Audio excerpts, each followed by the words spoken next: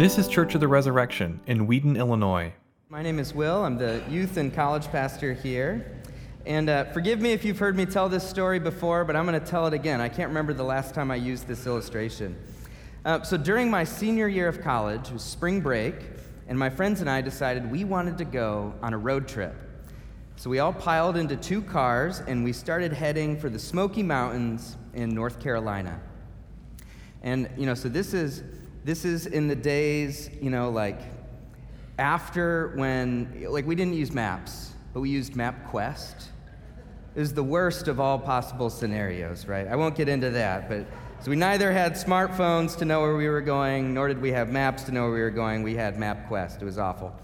But we decided we're going to stick together. So I'm following this silver car, and somewhere in Indiana, we pull off, we get gas, and I finish pumping. I see the silver car pulling out, and so I follow them. And it should have just been an easy right turn to get back on the highway, but instead, my friend's car turned off too early, about 100 feet before the highway, and just started heading down this random, bumpy road in the middle of nowhere. And so the other thing we decided on this trip is that we weren't going to use our cell phones, we were going to use walkie-talkies to communicate. And so we've got our walkie-talkie, and we're like, hey, where are you guys going? And all we're getting back on the other line is just static. And they keep going further and further down this random road that's just leading to a dairy farm. And so we start, getting really belligerent, and we're like, you fools, what are you doing? You're in the middle of nowhere. Just turn around. It's so easy. There's nobody out here. And all we're getting back is static. And so I say, okay, I'm going to help them out. So I start honking my horn. I'm flashing my lights. I start tailing them. We're like, these, what morons? What are they thinking? And then, as clear as day, came a voice through the static. Will, what are you doing? I'm like, what? What are you guys doing? You're following the wrong car. What? Turn to your left. And I look over, and there on the highway is the silver car, parked right there with my friends just waving at me. You're following the wrong car.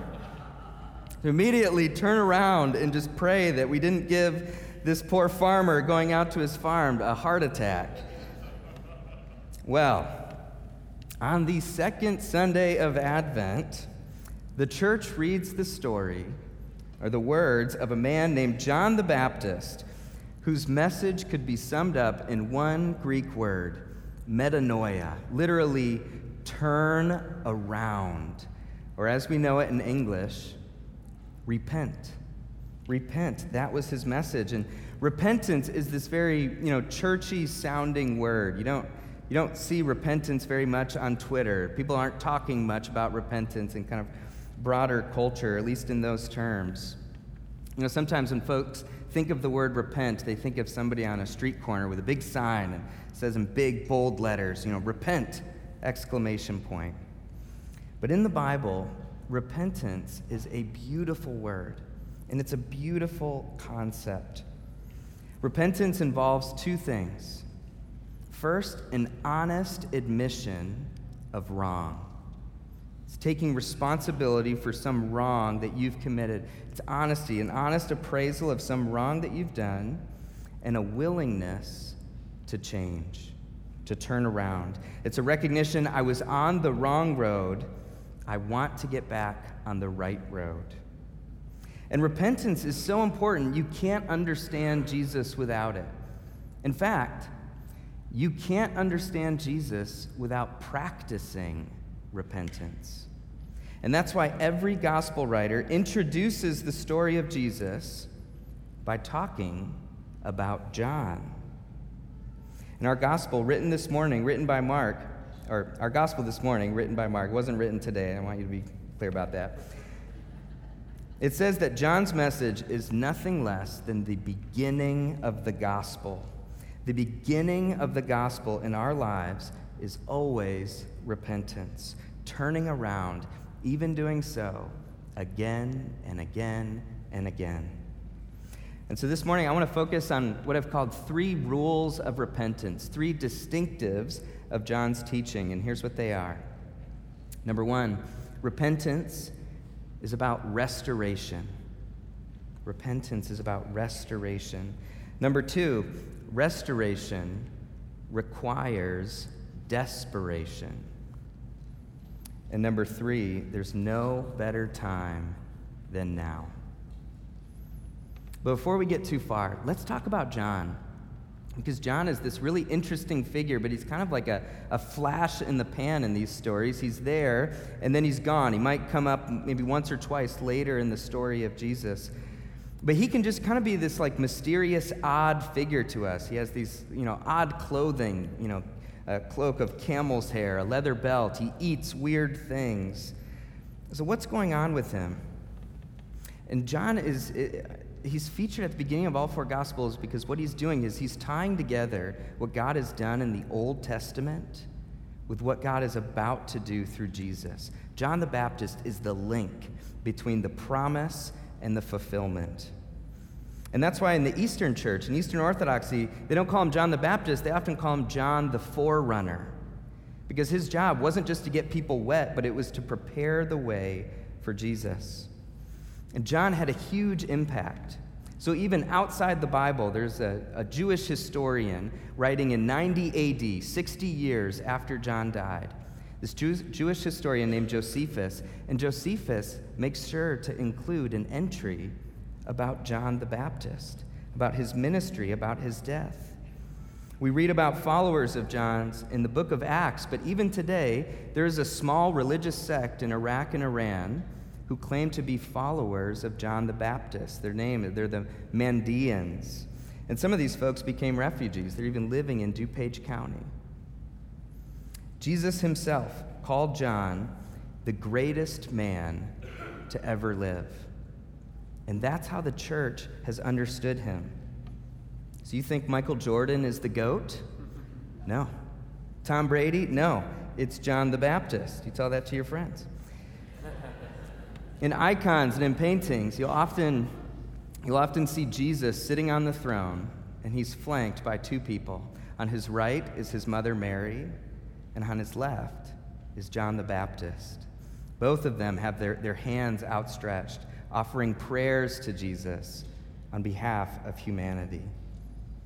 John the Baptist wasn't just a prophet, but he was the greatest prophet because he most clearly points us to Jesus. And the way to Jesus, John tells us, is through repentance. So let's begin. Number 1, repentance is about restoration. Mark chapter 1, verse 1, the beginning of the gospel of Jesus Christ, the Son of God. And then immediately after, this quote from Isaiah, "Behold, I send my messenger before your face, who will prepare your way, the voice of one crying in the wilderness, prepare the way of the Lord, make his paths straight." And this is actually a mashup between something Isaiah said in Isaiah 40 that we read this morning and another prophet, Malachi. But don't get tripped up by that. Mark's allowed to do that, okay? And these words are originally addressed to the Jews as they're living in exile.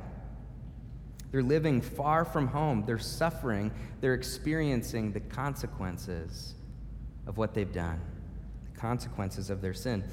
And isn't exile just such a good picture of what it feels like when you realize you've really messed up? Exile is what it feels like because we feel good when we're connected, relationally with others, and when we're connected spiritually with God, when we're connected even internally. And when we do something that we're ashamed of, what we feel is division, a break, a separation. We feel exiled from home, disconnected. And it's into that feeling that Isaiah speaks this word of hope, a voice crying in the wilderness. The exile is over. The time of separation is over. God is going to build a bridge. He's coming to you. Make room for him. And the gospel writer Mark, he says this voice, it's not just a metaphor. It's going to be a person. It's John the Baptist. So verse 4, John appeared baptizing in the wilderness, proclaiming a baptism of repentance for the forgiveness of sins. The time of restoration is here. In John's time, this is hundreds of years after Isaiah spoke these words, the Jews had returned from their physical exile, but things still didn't feel right. The temple is full of hypocrisy. It's rebuilt, but it's not functioning in the way that it should. The true king isn't on the throne. Herod is this puppet king, and the Romans still control the land. And so John's message, in line with these prophets before him, isn't just to call the people back from a physical exile, physical separation, but a spiritual exile.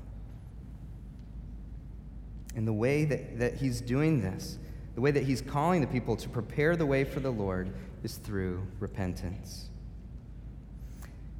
Repentance is difficult. It is just a terrible feeling to face up to something that you're really ashamed of. Often it's repenting over something that you've repented of over many, many times before. And that feeling of, oh, I'm here again, can just add to the shame. But in the Lord, repentance is not merely about being reminded of your mistakes.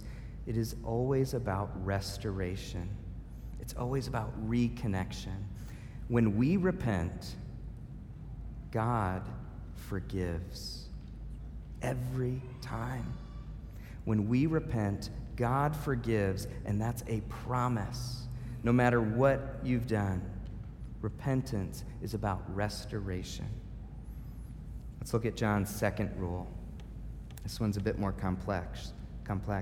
Restoration requires desperation.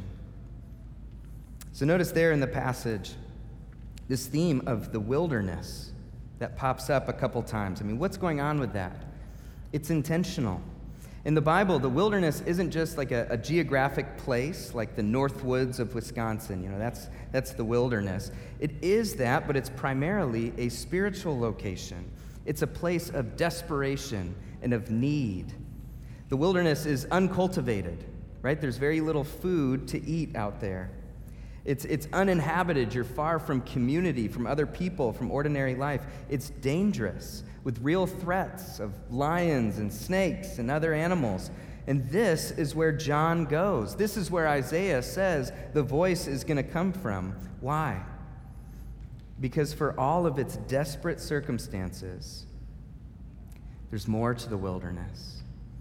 It's also a place of romance. And when the prophets talk about the wilderness period after the Exodus, this 40 years where the Hebrews, journeyed to the promised land, the prophets don't just remember the difficulties. They don't just remember the people crying out, have you brought us out here to die? They remember this time as a honeymoon, as a time when God brought his bride, Israel, out of captivity, and as the time where Israel learned to fall in love with the Lord. They remember the wilderness as a place of miraculous provision, where time and time again the Lord demonstrated his affection for his people. And so John calls Israel to meet him out in the wilderness in order for her to renew her wedding vows, in order to return to this earlier love that she had for the Lord, back into the memories of this miraculous provision, back into the memory of being brought through the waters of the Jordan, back into this place of holy desperation where every need was provided for. Now, John could have set up shop somewhere else. His dad, Zechariah, is a priest, and so John could have been a priest like him in the temple. But John, like some other folks at the time, he sees hypocrisy there. He doesn't want anything to do with that. He sees people going through the religious motions, but where their hearts aren't in it. And so he leaves Jerusalem back to the wilderness, back to the beginning, in order to model for Israel physically. He's going to be the model for Israel physically, the thing that he's calling them to do spiritually, to go to this place of desperation. Look at verse 6. He wears these odd clothes, camel hair. And that's an allusion to Elijah. This is Elijah's garment, his vestments. John, he eats locusts and honey, and we think that's really gross. It's interesting that the Bible includes that fact. So why is he doing that? Well, there's not much to eat in the desert. And locusts, as gross as they are a good source of protein, and they happen to be the one insect that the Hebrews are allowed to eat. And then honey, because honey is amazing. We all know that. Okay, but notice this. Both of those things, locusts and honey, are naturally occurring. And so day by day, John, in this place of desperation, is waiting on the Lord empty-handed, waiting on the Lord to provide. What the wilderness teaches is that the things that you and I most need are things we cannot provide ourselves. We have to receive them open-handed, empty-handed, as a gift. And in this case, not just food and water, but forgiveness, restoration, a release from guilt and shame. Repentance requires this. When we repent, we come with just two things: honesty about what we've done and a commitment to change. Anything added on to that is not true repentance. For instance, you can't be repentant and be defensive. Well, I'm sorry I said what I did, but she said this to me first, and so it makes sense. If that's where you are, you might be on your way to repentance, but you're not there yet.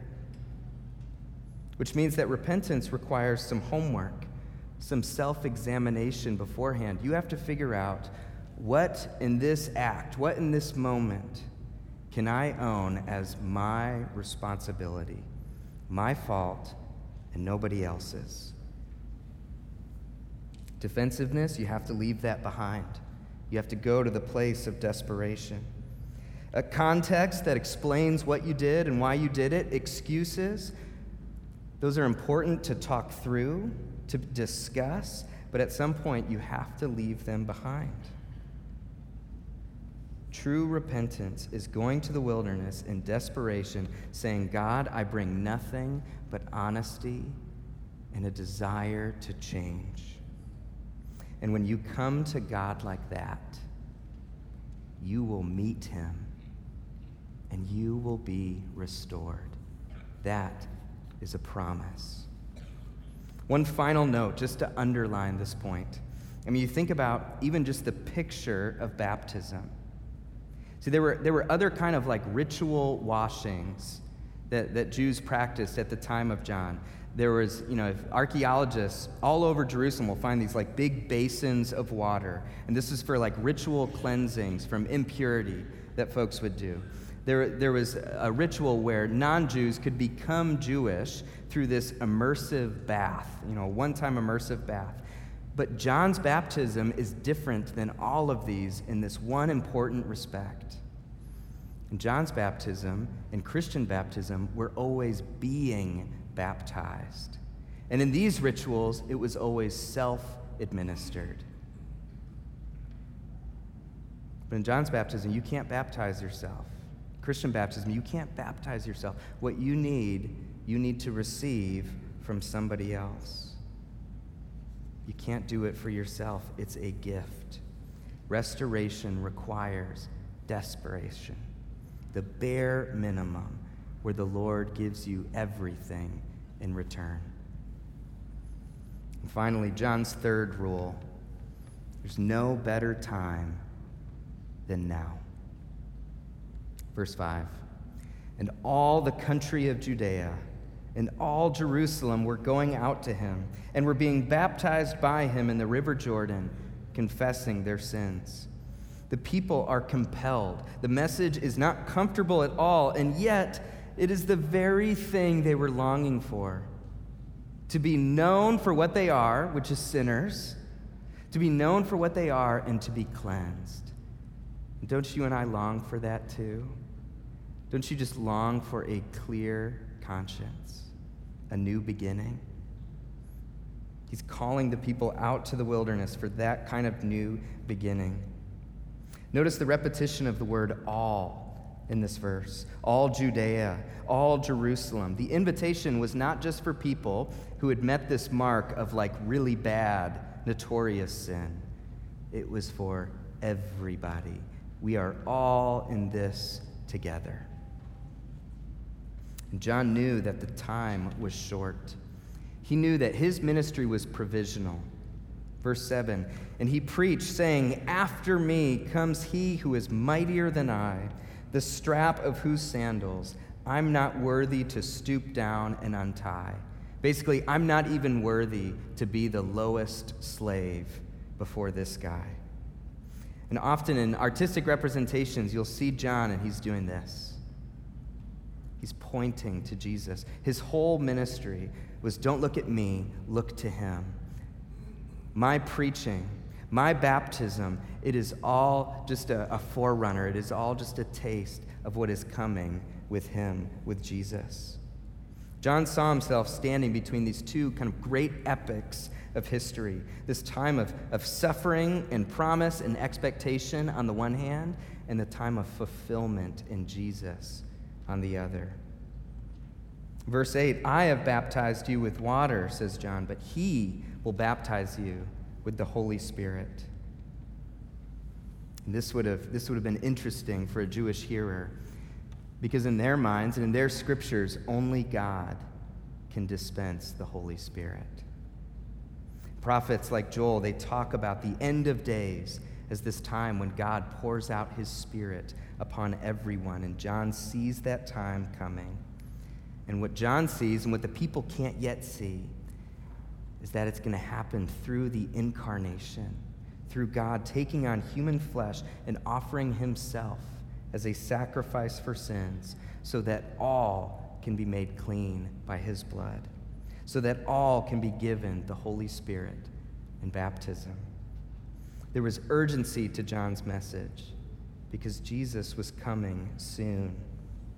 And during Advent, we are right to feel that same urgency. The Lord is coming soon. This is what the readings last week reminded us. Stay awake. You don't know the day or the hour when you will meet the Lord. Stay awake. And the way we prepare ourselves to meet him is the same as it's always been, by making room through repentance. There's no better time than now.